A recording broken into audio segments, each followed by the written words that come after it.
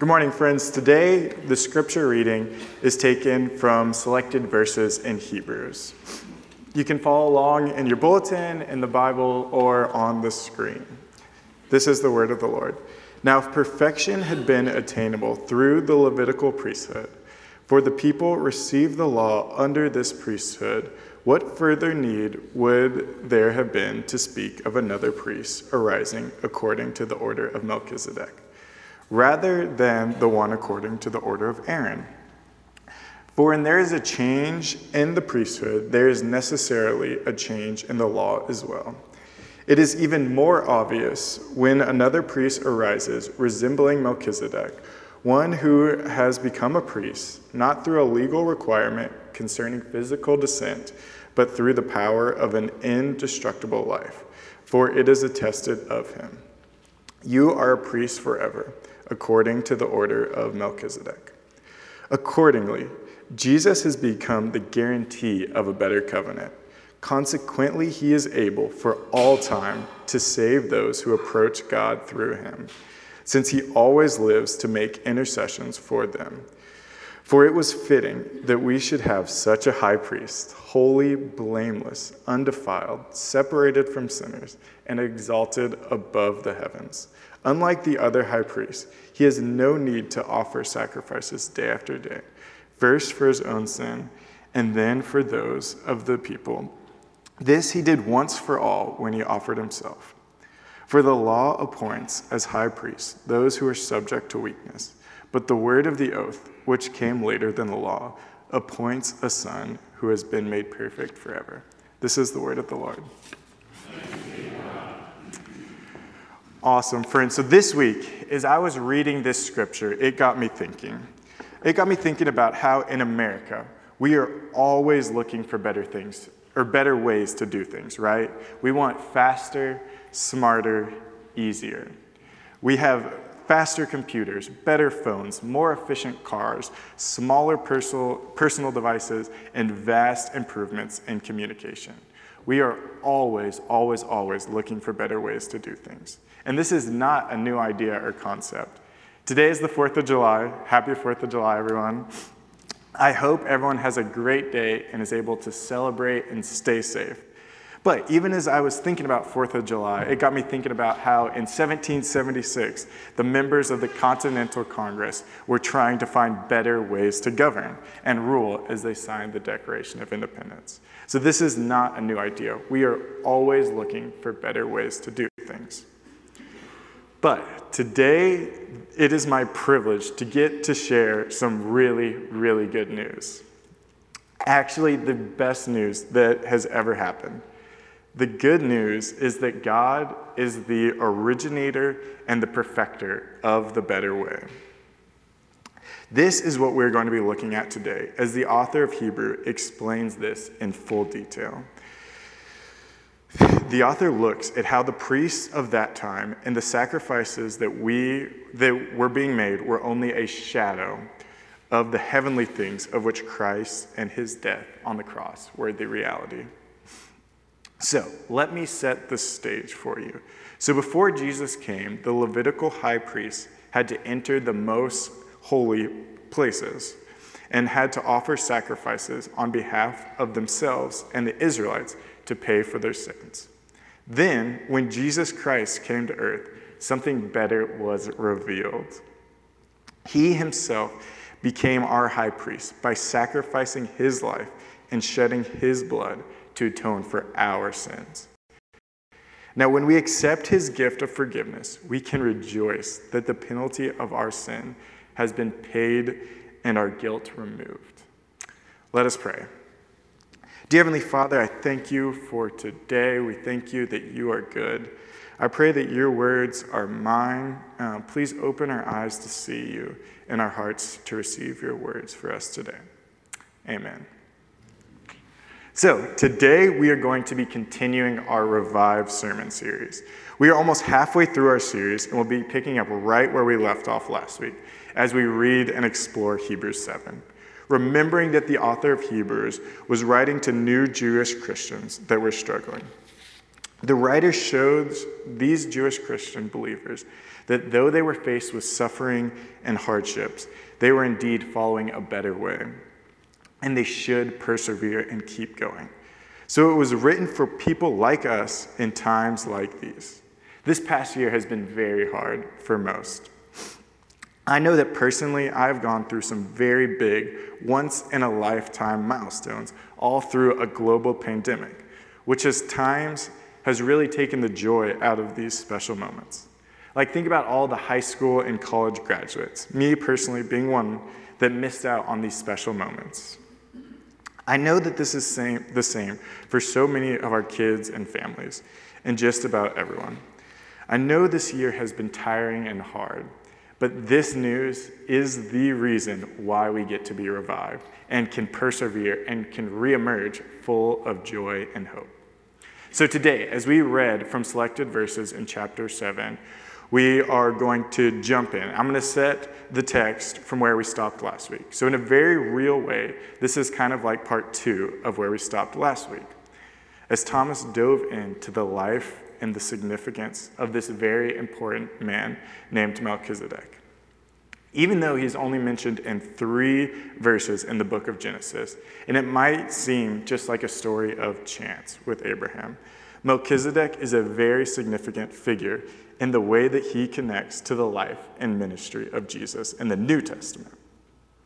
Last week, we talked about how Melchizedek shows Abraham that suffering will not be the end of the story because of what Jesus has done. So God keeps his promises, and the promise of God is to say that suffering will not be the end of the story because God is a God that redeems and changes through the act of Jesus. Not that suffering and hardships won't happen, because they will, but that is not the end of the story. Today, in the second half of Hebrews, which we just read, we're going to be talking about why and how Melchizedek is significant and how he connects to the life and ministry of Jesus. So, with this in mind, let's jump into our message. So, this passage is the good news. This is why we get to talk about revival, because death is not final. Death is not the end of the story.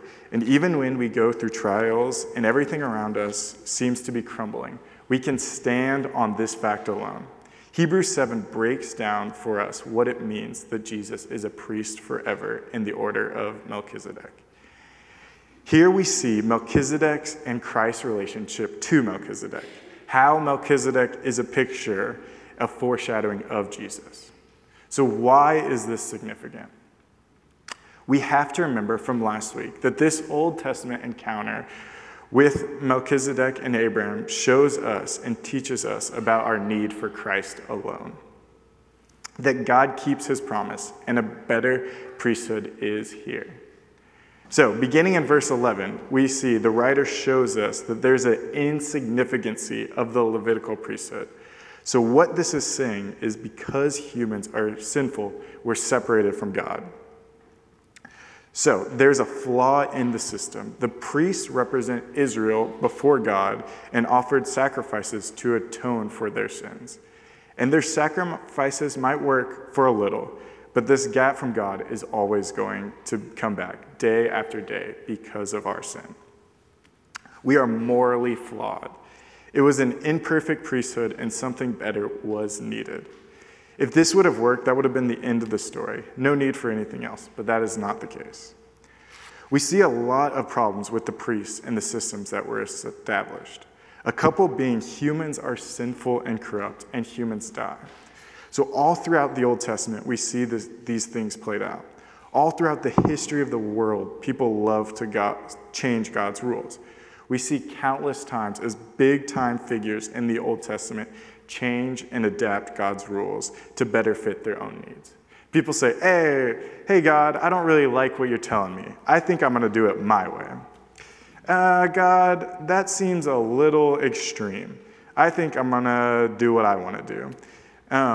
So that is kind of our idea, and we've seen that all throughout the Old Testament. We are broken and sinful people that will always look to our own needs. We will always fall short of the glory of God, and the wages of that sin are death. So because of these factors, it's hard to come up with a priest that can meet God's need for perfection, right? It's impossible. But the good news is that here in Hebrews, God is the originator and the perfecter of the better way, and that better way being Jesus. Jesus was the needed priest, the one who surpassed the temporary Levitical priesthood with an eternal one. When Jesus came as a priest from the order of Melchizedek, he says, okay, now the law has changed. Because the law in the Old Testament always had at its point to show us our inability and incapacity that we cannot keep the law. We cannot be perfect. It was to drive us to Christ. When Jesus comes as a priest after the order of Melchizedek, now there's a change in the law. The law is no longer do this or die. It's do this, that is believe, and live.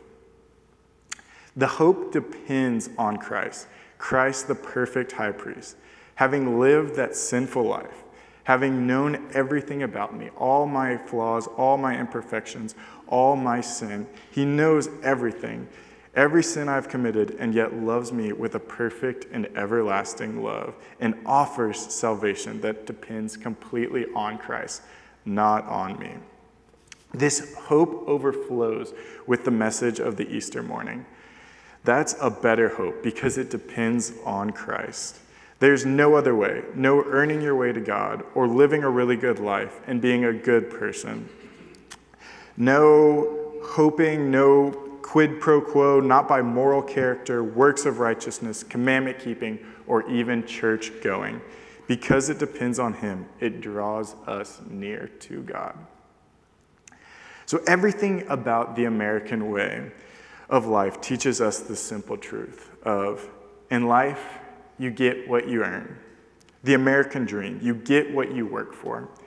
You get what you pay for. This is the American way. Thinking about 4th of July, this idea of hyper-individualism is so built into American society. The problem is many people think that the same way you relate to your paycheck or to your possessions is the way you relate to God.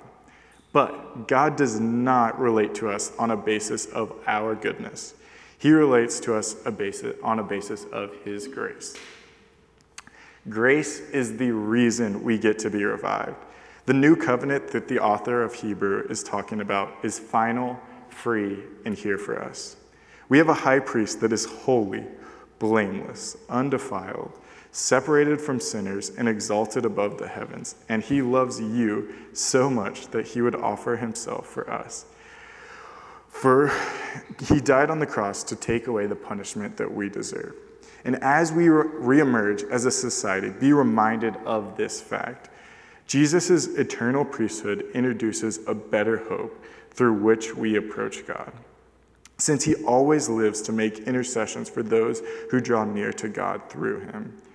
As the resurrected King, Jesus is currently reigning as the great high priest. Because Jesus will continue forever as a priest, he is able to deliver forever those who draw near to God through him. I want us to pay close attention to the complete and far-reaching nature of the word forever. Jesus is able to fully save all those who relate to God through him. In every season, at every age, in every glorious high and agonizing low, we can look to Jesus for mercy and find grace to help in times of need. Because Jesus forever reigns as the royal high priest, who always lives to intercede for us. So, be reminded of this grace and put your faith and trust in Jesus today, this week, this month, this year, and always. Now that we are reminded of this good news, what's next? In conclusion, we should live our lives in a way that shows others this grace. We have been given the ultimate gift, so we should respond accordingly and show ourselves and others grace. So, on a personal note, this last year, I've gotten so out of many of my daily routines, like waking up early and getting out of bed, spending time in the Word, eating healthy, working out regularly, to name a few, right? And I've been trying to get back to where I was before, and I'm trying to build these healthy routines back into my life. And I'll be honest, some weeks are better than others. Some weeks I'm doing pretty good with my healthy routines, and then man, oh man, some weeks I miss the mark and just have no motivation or drive, and it seems like it's never going to happen.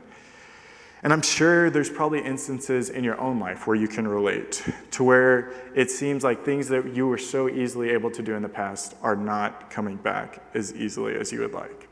So in these moments, I want to encourage all of us to be reminded of the new covenant that we have with Jesus and show yourself grace. And lastly, I want us to be revived and show others grace. God has given us the ultimate gift, so we need to share it with others and show others grace and live differently. So I want to finish with a little story. So this last week was my sister's 16th birthday, so it was a very exciting week for the Plinicky family.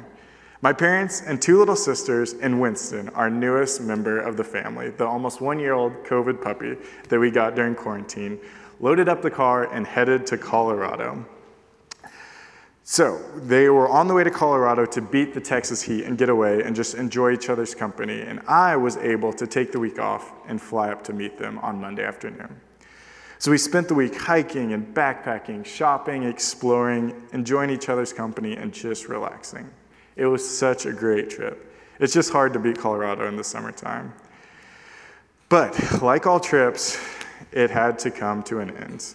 So unfortunately, we had to come back to reality at the end of the week. So on Friday, I had to hop on a bus to take the 2-hour shuttle ride back to the airport.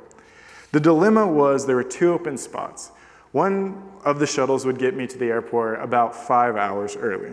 The other would get me to the airport about an hour early. So I decided to play it safe and get on the first shuttle.